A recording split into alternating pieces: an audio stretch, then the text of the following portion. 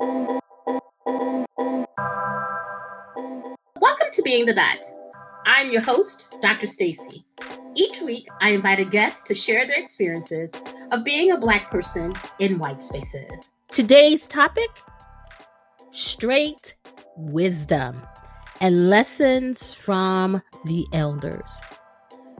We are often called to remember the ancestors, what they went through, how they forged ahead, how they survived the Middle Passage, sharecropping, Jim Crow, desegregation, and on and on and on. In fact, if we remember the ancestors, we remember that they were not allowed access to the written word. Today, the elder that we're going to talk with is serious about remembering the ancestors and their struggles for the written word.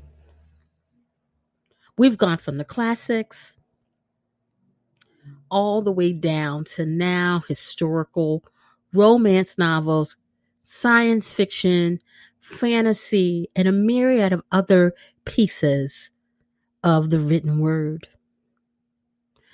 Remembering the elders is important.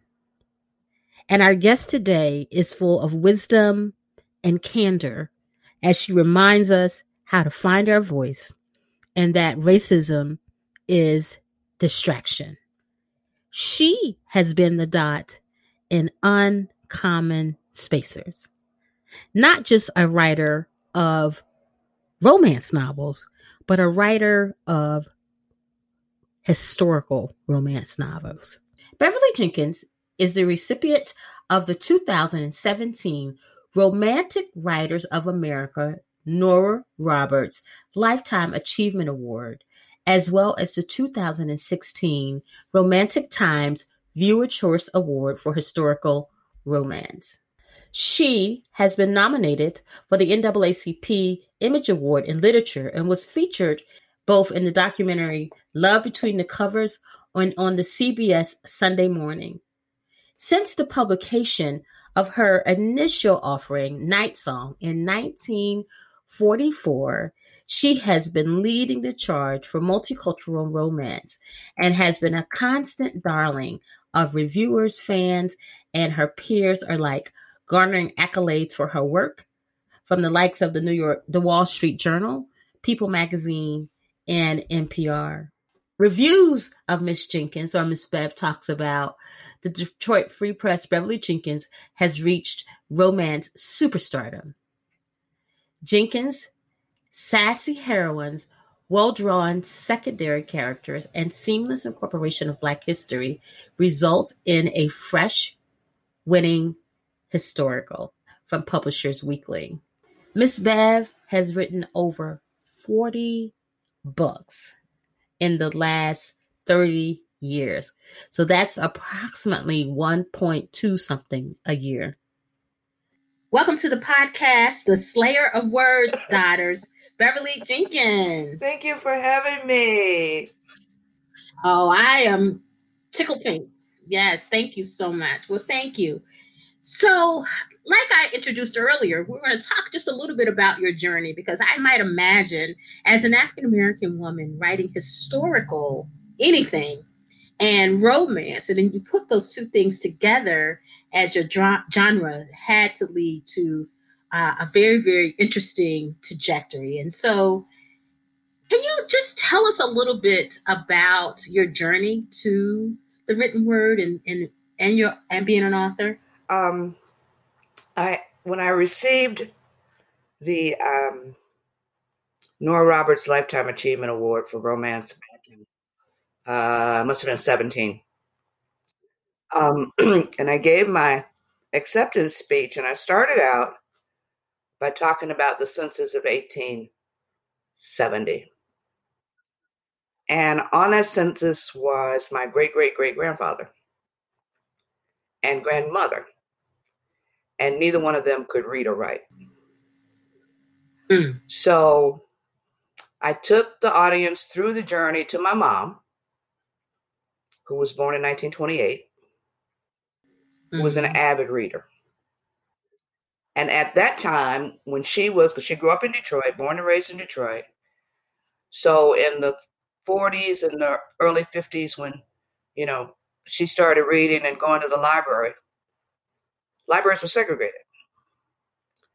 She could read there, but they would not allow her to take books home. Mm. So she wasn't deterred by that. She sat and she read.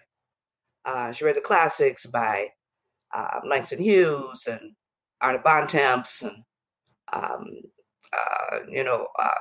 Richard Wright and all those folks.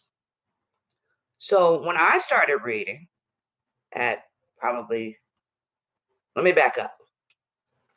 She read to me in the womb. It was not something Mm-hmm. people did in 1951 when I was born.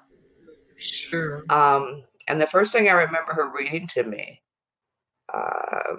creation, and God said it was good, right? Right. Mm-hmm. Right. So Mm-hmm.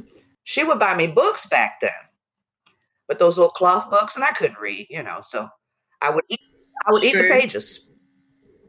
And she would say, "Eat those words, baby. Eat those words, baby." So the reason I'm here is from eating all those words from her, Yes. from Yes. from those little cloth books. Reading has Mm-hmm. always been my thing. If it hadn't been for the Mark Twain Library on Gratiot and Burns in Detroit, I wouldn't be here. And she didn't care what we read. I went every Saturday to the library. All the books my skinny little arms could hold, I'd bring home. Mm-hmm. Mm-hmm. But I had no intentions of being a writer. Mm. All I ever wanted to do was work in the library. That was my goal.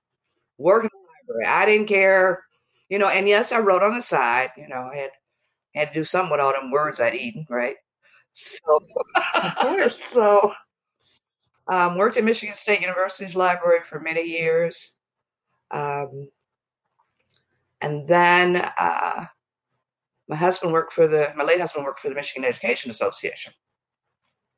So he did contracts for teachers and faculty members, and we were up at Ferris for a little while. Then we moved back down here, and I got a job at Park Davis Pharmaceuticals in Ann Arbor, and I worked in their library.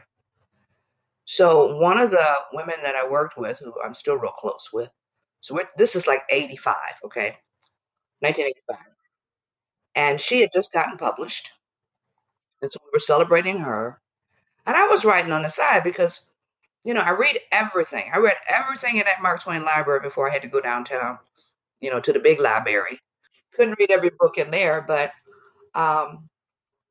so I read everything, and I was writing on the side this little romance because the genre of romance was basically closed to African American stories, just like mass market Mm-hmm. fiction was basically closed to everybody. You had the classics, like I said, but you didn't have, very many people writing mysteries or romance, or now we got people writing Mm-hmm. fantasy, which I love. So I Mm-hmm. was just writing it for me, that little story I was writing. Mm-hmm. So we were celebrating my Sure. girlfriend at work, and she wanted to see what I was working on, and I brought it in. And she said, you really need to get this published. And I'm like, where? Because, like I said, Mark was closed. So I tell people that, between my mama making me eat words and, girlfriend Laverne, she's a white woman, harassing me every day at work. Did you find, have you found, get you an agent, do that, so just to shut her up um, in a loving way. I, Mm-hmm.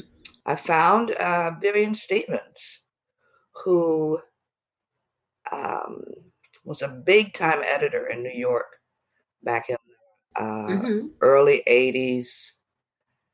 Vivian was the first editor to publish African American romance. This is at a major publishing house. She published Sandra Kidd, Elsie Washington, those early ladies upon Mm-hmm. whose shoulders I stand, because you always have to give Yes. tribute to people who came before. So Vivian had gotten out of publishing, and she was just doing a small agency. So I cannot tell you how I got in touch with her. I have no idea. Mm-hmm. God works in mysterious ways. So Sure. I sent her my little my little raggedy manuscript because that first book is always bad. But she saw something in it that obviously she connected with, and she called me because I was working the reference desk at Perk Davis, and she called me at the desk probably no more than a week later. Wow. She wanted to represent me. So, but it took us almost 18 months, maybe 2 years to sell it Mm-hmm. because New York didn't know what to do with it.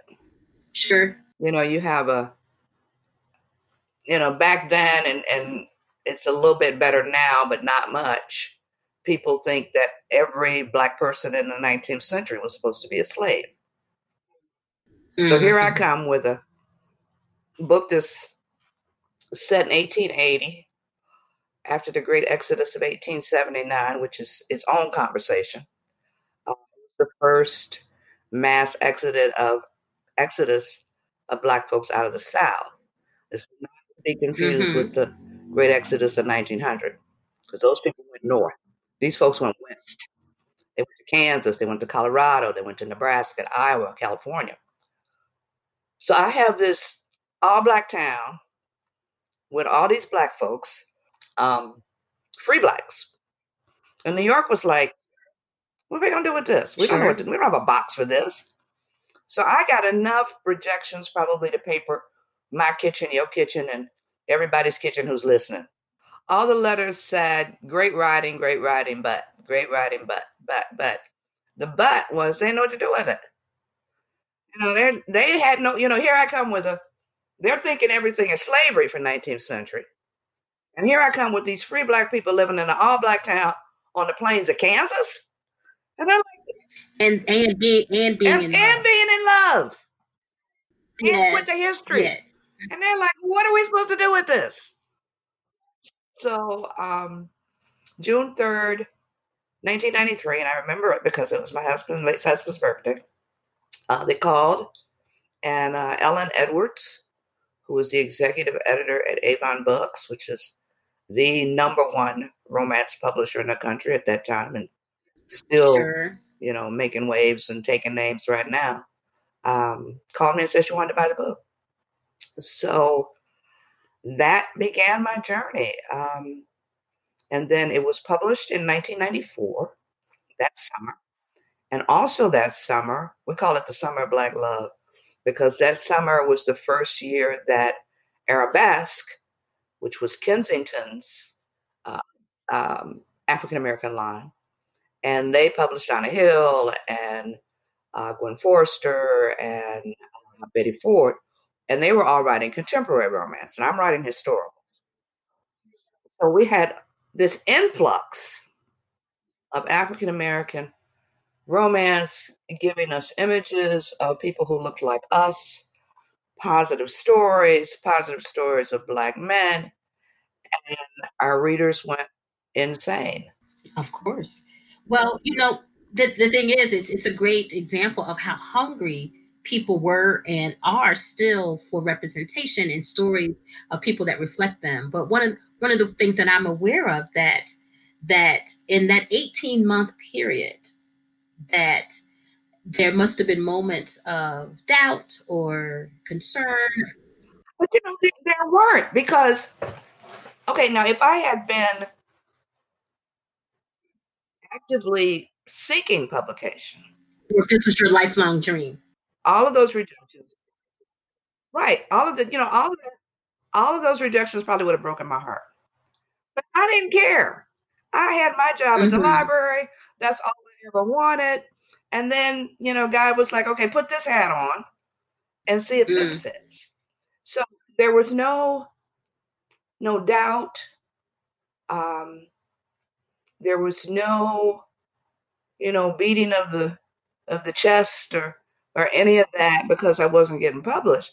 Because I hadn't planned on being published in the Right. first place. Right. This was just to shut my Mm-hmm. girlfriend up and but it has been such a blessing. Um, didn't get, I mean, got tons of support from the readers, of course, but I was like a prophet in the wilderness for, I don't know, 15 years trying to get number one publishing to, and all the other Black women too, to let them know that our stories mattered. We didn't get a lot of support for marketing. We didn't get a lot of, money. I was making like 27 cents, per book. And all those aspiring writers out there who think they're writing a book and they can go out and buy an Escalade. Don't do it. Don't quit your day job. Wait, stop 1 second. So that's a pro tip right there, Miss Jenkins, that have your dream, but you still need to eat. And yeah, and as my girlfriend said, you still got to pay a light bill. You still. And I think most people value sleeping indoors, right? And so because of that it's important to find a way to balance your dream, while at the same time figuring out how Yeah, because the gas company DTE want their money. So, but in spite of all of that, I kept writing. Romance Writers of America is the biggest trade, was the biggest trade group for writers in probably the world. And even though they've had 3 African American women as presidents, it's a pretty racist organization. Women tell stories of Black women tell stories of. I mean, you got 2,000 women in a hotel, and big annual conference every year, and you go to learn the craft because it's one of the best places to learn craft and how to do this and what to expect.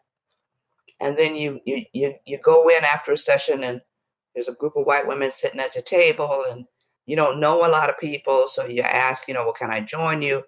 And the white women get up and leave the room. So sisters coming up behind me are telling all these stories. And the organization just sort of blew up 2 years ago. We set it on fire. So, and not just Black women. I mean, women of all colors, women of all identities, because it was not serving the membership. It was only serving a portion of the membership. So I, threw back my membership card along with a bunch of other people, and got a lot of young Black women now who are trying to resurrect the organization, and God love them. But I'm watching from the sidelines. But Toni Morrison, and I should have got that quote. Said that racism is just to distract you. No matter what you do, you are never going to measure up to what they want or what they say they want. So your job is to just, because it can be a moving target. Yeah, it's always a moving target. Goalposts always move. So your job is to just do your job. Yeah, you have to look up that quote. It's. But she was so good at this. Oh my God. I will. I will. She was awesome. So, you can either let the racism beat you down,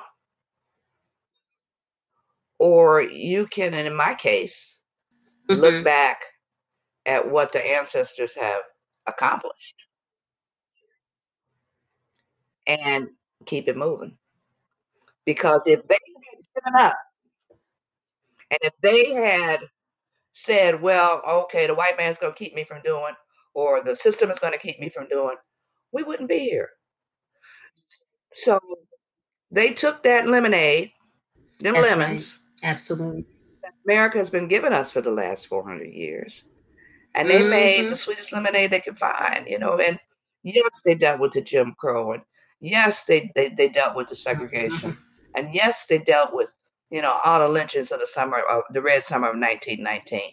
But they built colleges, they started businesses. You had a whole group of black women in the 19th century who went to University of Pennsylvania and became doctors and became the first doctors in places where there were no doctors of any gender or of any color, and worked mostly in the South.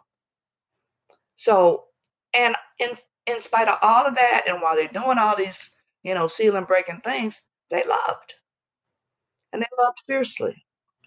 And that's what's missing, I think, um, in the story that Hollywood and mainstream America would like has not covered. They're more focused on the pathology. They're more focused on the pain, which we call pain porn. They are not looking at that full story of how much we loved each other. Mm. Um, the black men after the Civil War who walked for months in the South from plantation to plantation looking for their wives. The people who put Mm. all these advertisements in all the black newspapers looking for their husbands. Love is strong. I mean, you needed that love after coming in and getting beat down Mm-hmm, by the mm-hmm, by the mm-hmm. system every day to come home and have somebody to comfort you and hold you and support your dreams, whether you're male or female. It's the part that's missing. Go ahead. So I was just going to stop you for a minute. So it sounds like one of the ways that you have dealt with being the dot is to keep it moving. I do a workshop called Being the Dot for college students around the country. And one of the ways that I encourage them to cope is to remember the ancestors and to remember that that is from whence you come, that that blood is in you. And because of that is who you came from, that means that you can do what you need to do in spite of.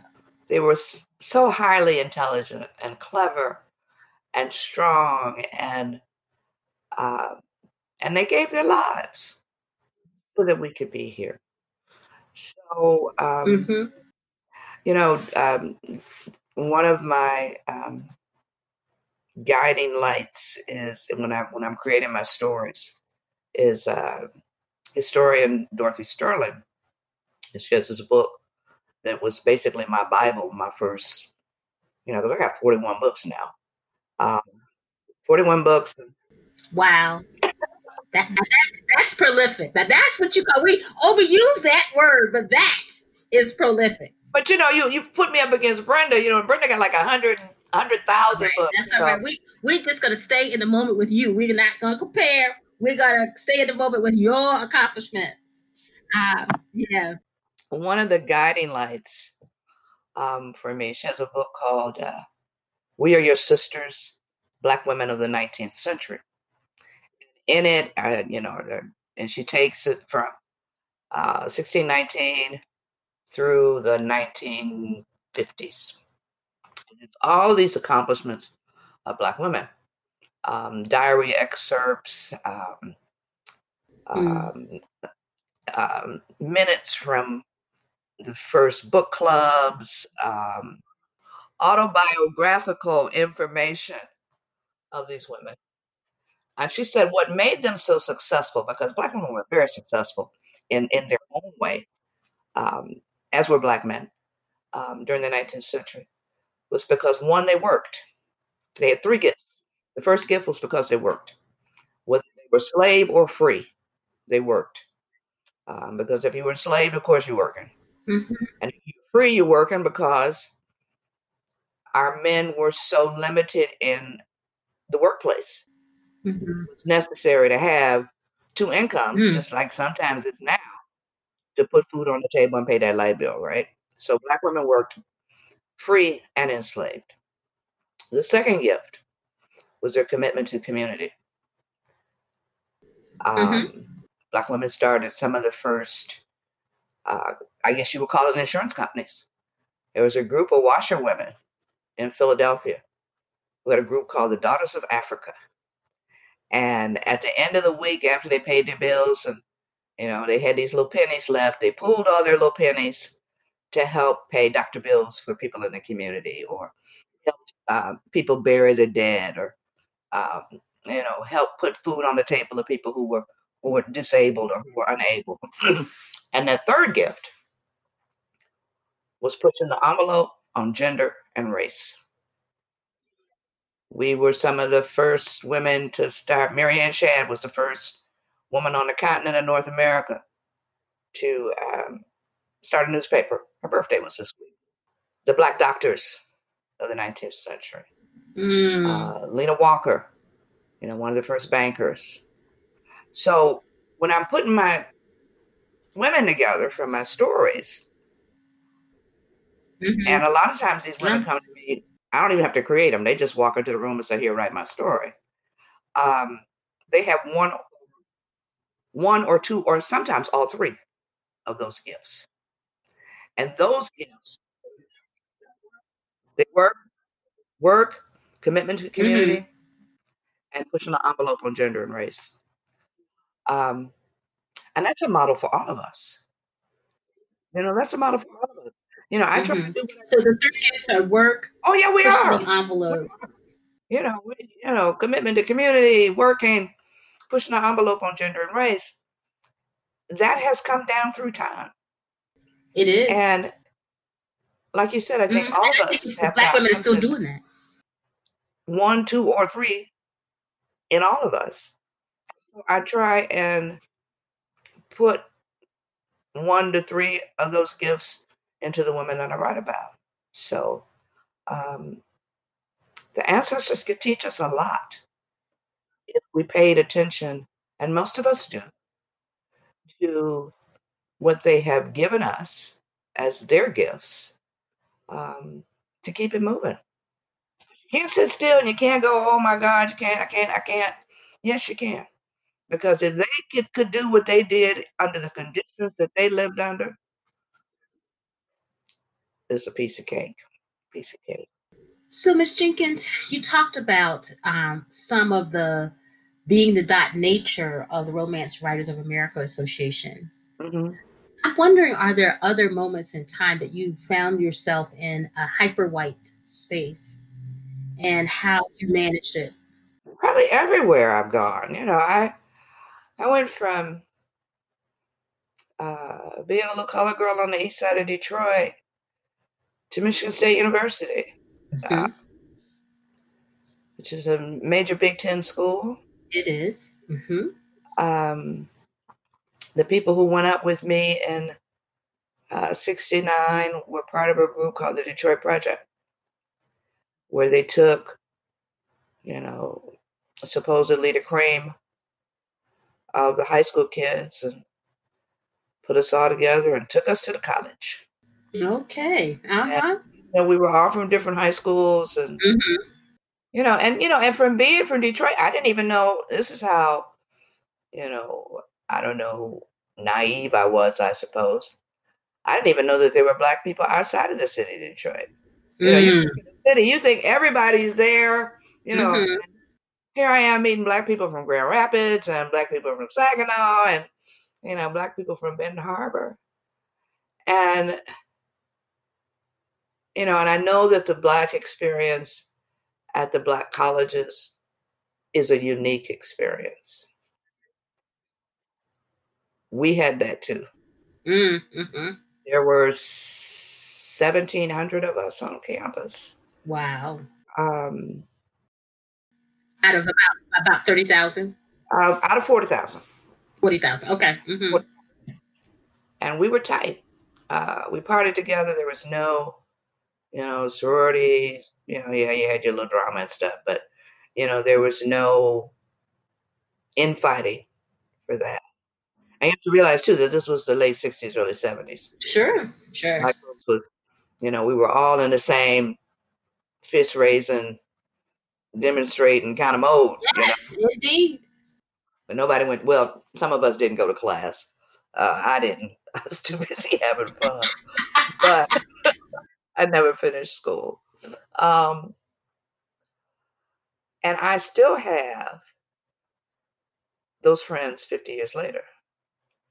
Um, I think we all turned out better than our parents thought we ever would, um, because of the division in the generations at that time. Mm-hmm. But here you are at an all-white school, trying to, it's culture shock. Sure. As an English major, journalism English major, um, getting into arguments with professors because I'm a big Shakespeare fan. Mm. Shakespeare was so diverse. Mm-hmm. So I'm asking him, okay, Entertainment of the Shrew, Petruchio says his Kate was as brown as a hazelnut. Now, what does that say to you? She was brown. Mm-hmm. So I'm Mm-hmm. asking the professor, I'm like, so he's like, no, no, no, no, no, no, no. Da, da, da, da, da, da. They got all kinds of reasons why Mm-hmm. Shakespeare did not write. Yes, he wrote about gay people. He wrote about, people of color.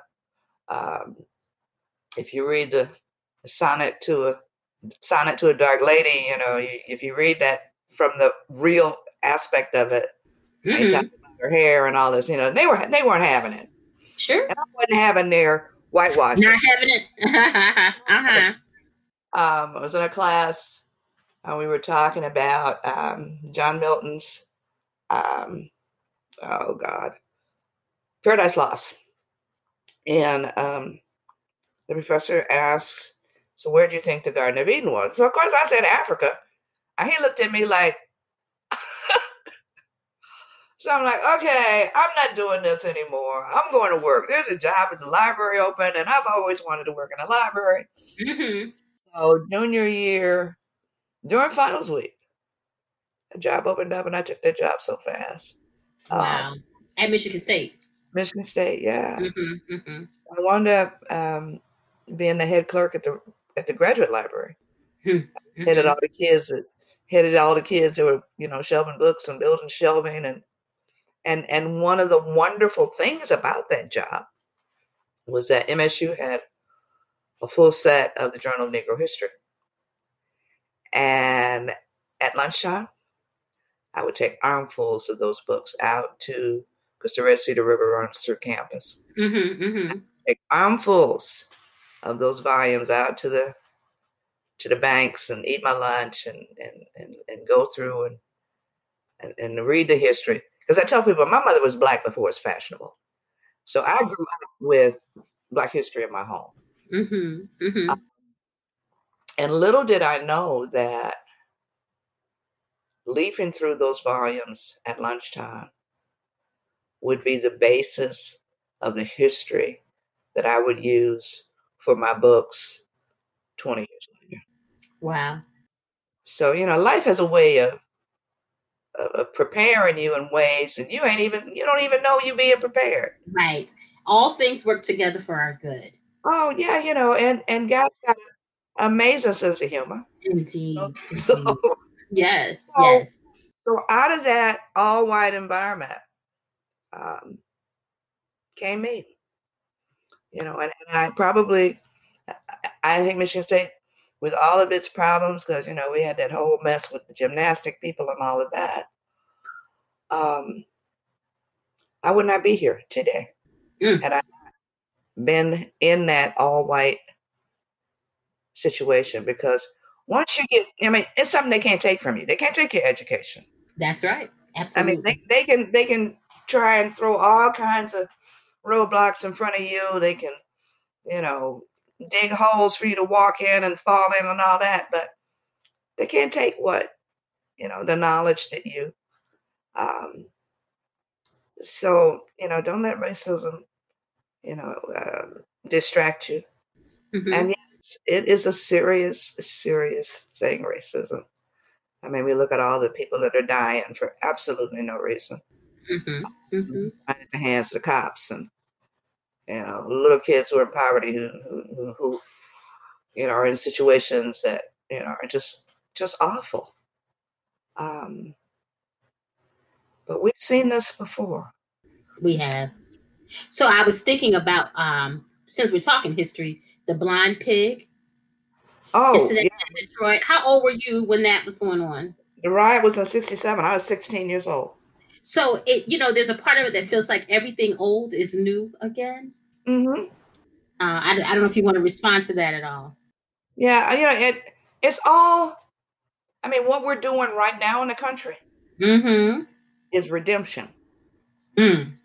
Um, when Reconstruction was gutted and torn up and tossed aside in 1876, 1877, and you had all these black men in Congress, and you had um,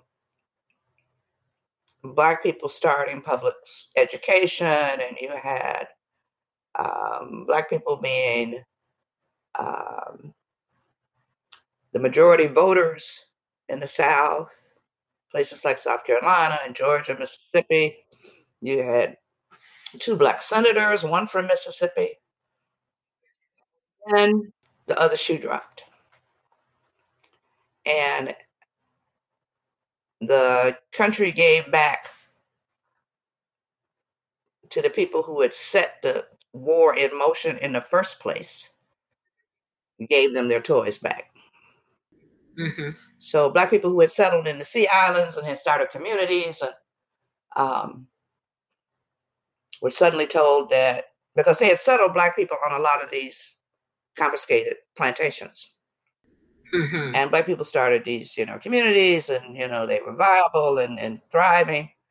And the same Union soldiers who had given them or escorted them to these plantations were then sent out to get them off those plantations. So in came the White Camellia Leagues and the Klan and all of this, and the white people called it redemption. Mm-hmm. And that's the name of one of your books, isn't it? No, no, no, no. No. I talk about redemption a lot in the story, in the books. So what we're seeing now in this backlash against progress and President Obama and all of this progress that's rising is redemption all over again. Paying us back for being in charge, trying to take back the gains Mm. that we have um, counted in the last 35, 50 years. You bet. You bet. Dr. Ibrahim Kendi often says that the author of How to Be Anti-Racist says that the more anti-racism progress that we make, the more we will see an increase in racist Oh yeah, acts. yeah, Mm-hmm, because mm-hmm, they can't handle it. mm-hmm. And I think there's a quote from Lyndon Johnson who talks about when he was president. If you and I can't remember the exact, but basically, as long as these poor, uneducated whites think that we are their problem Mm-hmm. and that we are responsible for them being in the situation that they're in, as opposed to them not having a job and not having education, Sure. we're going to have this problem because Yes. they Yes. have to be better than somebody in order for Mm-hmm. themselves to feel good. You bet. And that ain't my job. It's No. not my job. Not today. Not definitely. And the young people today, they're not here for them. The No, young people today, they are not here for that. no, Not no. like good luck. You know, Right? and I Yeah. love them because to me, and I'll be 70 in February, to me, these kids are us. Mm, yes. This reason. And we had a Mm-hmm. couple generations between us and them where, there was a little bit of, but not a whole lot. Nobody was in the streets. So me and my friends, we've been waiting for somebody to be in the streets since we got too old to be in the streets. And when I first saw these kids in the streets, and these are Obama's kids. Yes, they are. These Obama's the only president these children have known. Yes. Yes. And when I saw them in the streets, all colors, Hmm. ages, I cried, girl. I, Yeah. I said, okay, we've been waiting on y'all a long time. Hmm. Do your Say, thing. yeah, Do your thing. yeah. So, So, Miss Jenkins, can I ask you another question? sure. So, you mentioned some of the elders who came before you in the romance genre, but also noting you didn't note this, so I will, that you were also pioneering in your own right Yeah. in this. Yeah, that's what they tell me. No, it's true. It's just true. So I guess I'm wondering, part of oftentimes when you are the dot in a white genre or workplace or environment, that you try to find your people. Yeah. And I know you did that in the library by taking those journals out to the water every day to Yeah. read. Yeah. But how did you find your people in your writing community, and or did you have to create it? We had to create ours Mm-hmm. because there was, I, and I have to bring up Terry McMillan Mm-hmm. because when Terry hit the New York Times list for like 1,000 weeks, Mm-hmm. Mm-hmm. publishers, But that was that from Mama no, it's for Waiting to Exhale. for Waiting to Exhale. Okay. Uh-huh. I mean, we read Mama and we read, what was the one before that with the guy? I was trying to think what the one before that was as well. I can't remember. Not Disappearing Acts. Is that her? Okay. Uh-huh. So when she did Waiting to Exhale, and it was on the New York Times list for like, a gazillion years, publishers suddenly realized something that we already knew. Mm-hmm. When Mm-hmm. we read, there are still parts of publishing that don't believe we read to this day. So I credit her for opening the eyes of publishing to give me and the people that, came up with me a spot. But in romance, we had no mentors. Uh, Mm-hmm. we had Sandra and we had Elsie, but because, there was no internet back then, Of course. so you're working basically alone. And the only time Mm-hmm. you would see anybody was at a conference. Um, we didn't know each other well enough to call each other's girlfriends, so no Mm-hmm. calls back and forth or any of that. And basically you worked alone. But now with the internet and with Twitter and Zoom, you Mm-hmm. know, all these young girls coming up behind me, I can pick up the phone and call them now, or they'll call me and say, Nice. Miss Bev, what do I do with this, or how do I Mm-hmm. handle this, or and it feels good to be able to pass this knowledge Mm-hmm. on. Yes. But like I said, for a while, me and Brenda and Gwen and Donna and Rochelle were, we were like prophets in the wilderness because, Yes. the market wasn't being served. And then you had these young women who were coming up, especially with historicals. And I was so angry. A young woman told me that she had a historical that she was pitching. And the editor told her, so well, we already got Beverly Jenkins. We don't need another one. Wow. Excuse the hell out of me. What? Indeed. More Mm-hmm. than one white writer doing historicals. Mm-hmm. The barriers are subtle, but they're there. Um, and my thing is, and when I speak to aspiring writers is don't give up. Don't you Yes. dare give up. The Mm-hmm. market is there, and the young women who started independent publishing and started making all this money doing indie, Mm-hmm. they pulled publishing's code too because they were like, "Oh, we leaving a whole lot of money on the table. Mm-hmm. You Mm-hmm. are still leaving Mm-hmm. money on the table." But Yes. things are different. Um, Mm-hmm.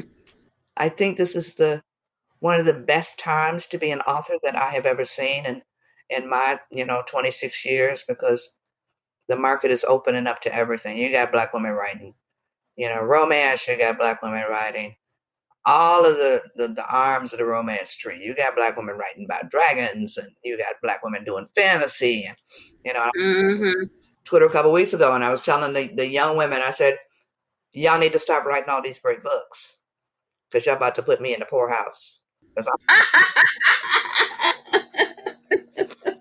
love I'm it. buying all this stuff, all these young women, they're so prolific and they got, the chops are just, it's awesome. So, Well, and part of that is because you and others like you have blazed a trail for them yeah, by being the pioneers. Yeah. try, your job, at least in my mind, your job is to make the path wider.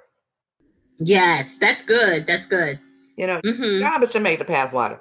Your job is not to throw, you know, make it smaller and say, well, I got mine and you get yours however you can. Yeah. It don't work like that. You know. So whenever I can make the path wider, I support these women, all the time. Anytime I can use Mm-hmm. my platform to shine light on a younger author, male or female, who I Mm-hmm. think should be given a lot more light. I had no problem Mm-hmm. doing that because I got a whole ton of light. I got a galaxy full of light, and I'm supposed to use Right. my gifts for good. I'm not supposed Wow. to be out there with my head up my ass going, I'm not supposed to. I'm not supposed to help you. No, that's not how this works. It's not how this. Right. Right. Very cool. So, are there any last words of wisdom that you'd like to offer to young authors, or even just our listeners about being the dot, being a black Yeah, person in a white space? do what you can. Mm, And if you're a writer, finish that first book. mm, People's, running around talking about, well, I'm going to be a writer, and stop talking. Write, finish the book, and don't send that first draft to anybody because it's terrible. First, awful. First drafts are just you trying to throw stuff up against the wall to see what sticks. mistakes. That's good. You know, That's really good. learn as much as you can about the business of writing.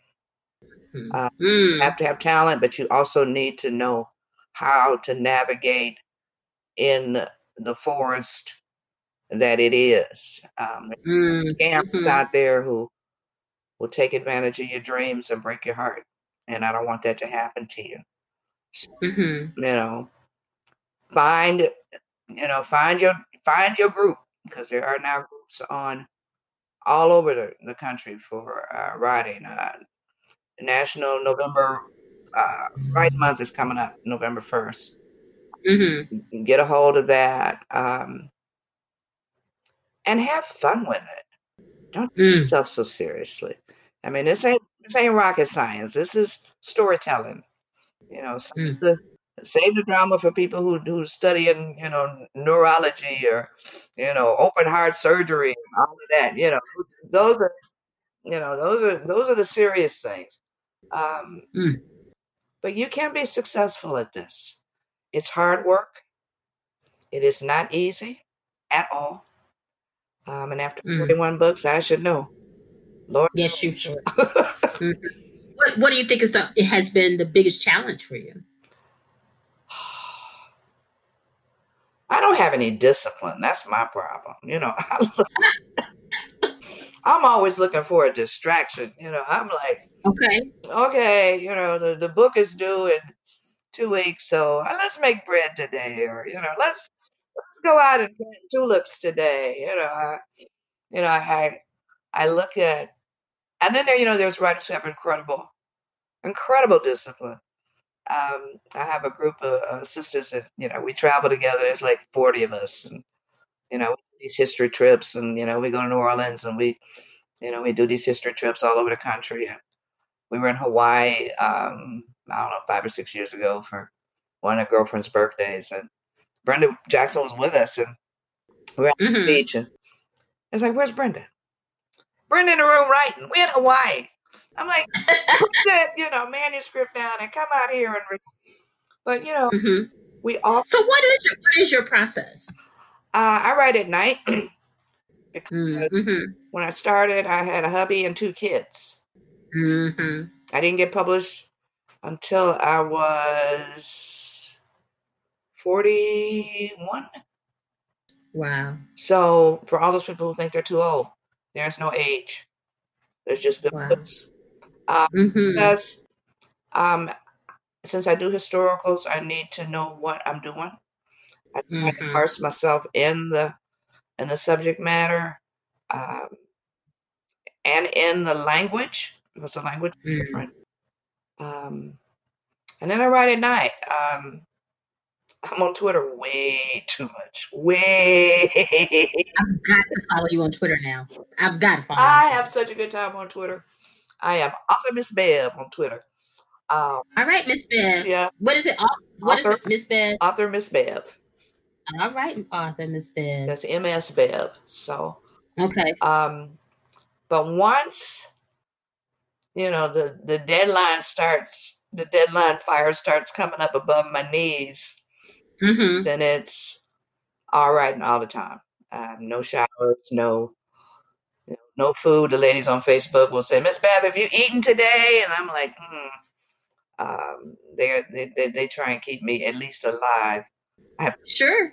3 Sure. Facebook pages and a Twitter account. I don't do I Uh-huh. don't do Instagram though. But once I get started, like I got a book due in January, and I've been sort of messing around, and I'm just starting to get serious about it. So Mm-hmm. I will work until the brain will kick on around 9 o'clock at night. Mm-hmm. I'll work till maybe 2 in the morning. Okay. Girlfriends know not to call me before 10 because I ain't answering the phone because I'm not up. Mm-hmm. Right. And then it's rinse and repeat. So until the book gets Sure. done, I'm blessed to have had great editors. Mm-hmm. Also had Ben Dots. Um, Mm-hmm. Mm-hmm.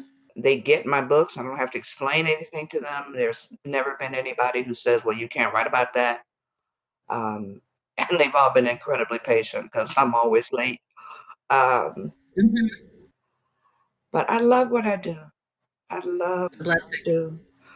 That is a blessing. Well, I love what you do too. Well, thank you for. I am sure our listeners will as well. I want to read this Toni Morrison quote. I did find it. Did you? Okay, go. While I did, and it's a long one, but I think it's so rich, and your story embodies it as well. It says, the serious function of racism is distraction. It keeps you from doing your work. It keeps you explaining over and over again your reason for being. Someone says to you, have no language, and you spend 20 years proving that you do. Somebody says your head isn't shaped properly, so you have scientists working on the fact that it is. Somebody says you have no art, so you dredge that up. Someone says you have no kingdoms, so you dredge that up. None of this is necessary. There will always be one more thing. Miss Jenkins, Miss Bev, Auntie, thank you so, so much. It was really an honor to talk to you. My village was thrilled when they heard that you were willing to do this with me, and I was equally so. I feel inspired. Like, I feel like, okay, that book that I've been saying for years I'm going to write, I need to get to it Get immediately. to it. Get Um, to it. Finish it. And my last piece of advice for writers: don't let somebody else's success make you feel less. that's They're on good. their path. You're on yours. Don't worry about what somebody else is doing. So That's good. That's good. That's beautiful. And that's the perfect way to end. Thank you again. You're so welcome. This episode was edited by Caroline Bone. Special thanks to our podcast intern, Amanda Gillette. Our music is provided by Jaffa. Being the Dot is sponsored by DavisDeliciousDelights.com. DavisDeliciousDelights.com custom-made personalized pastries, cakes, pies, and cookies made with a dash of Southern flair. Visit DavisDeliciousDelights.com and use the coupon code Being the Dot for 20% off orders of $35.99 or more.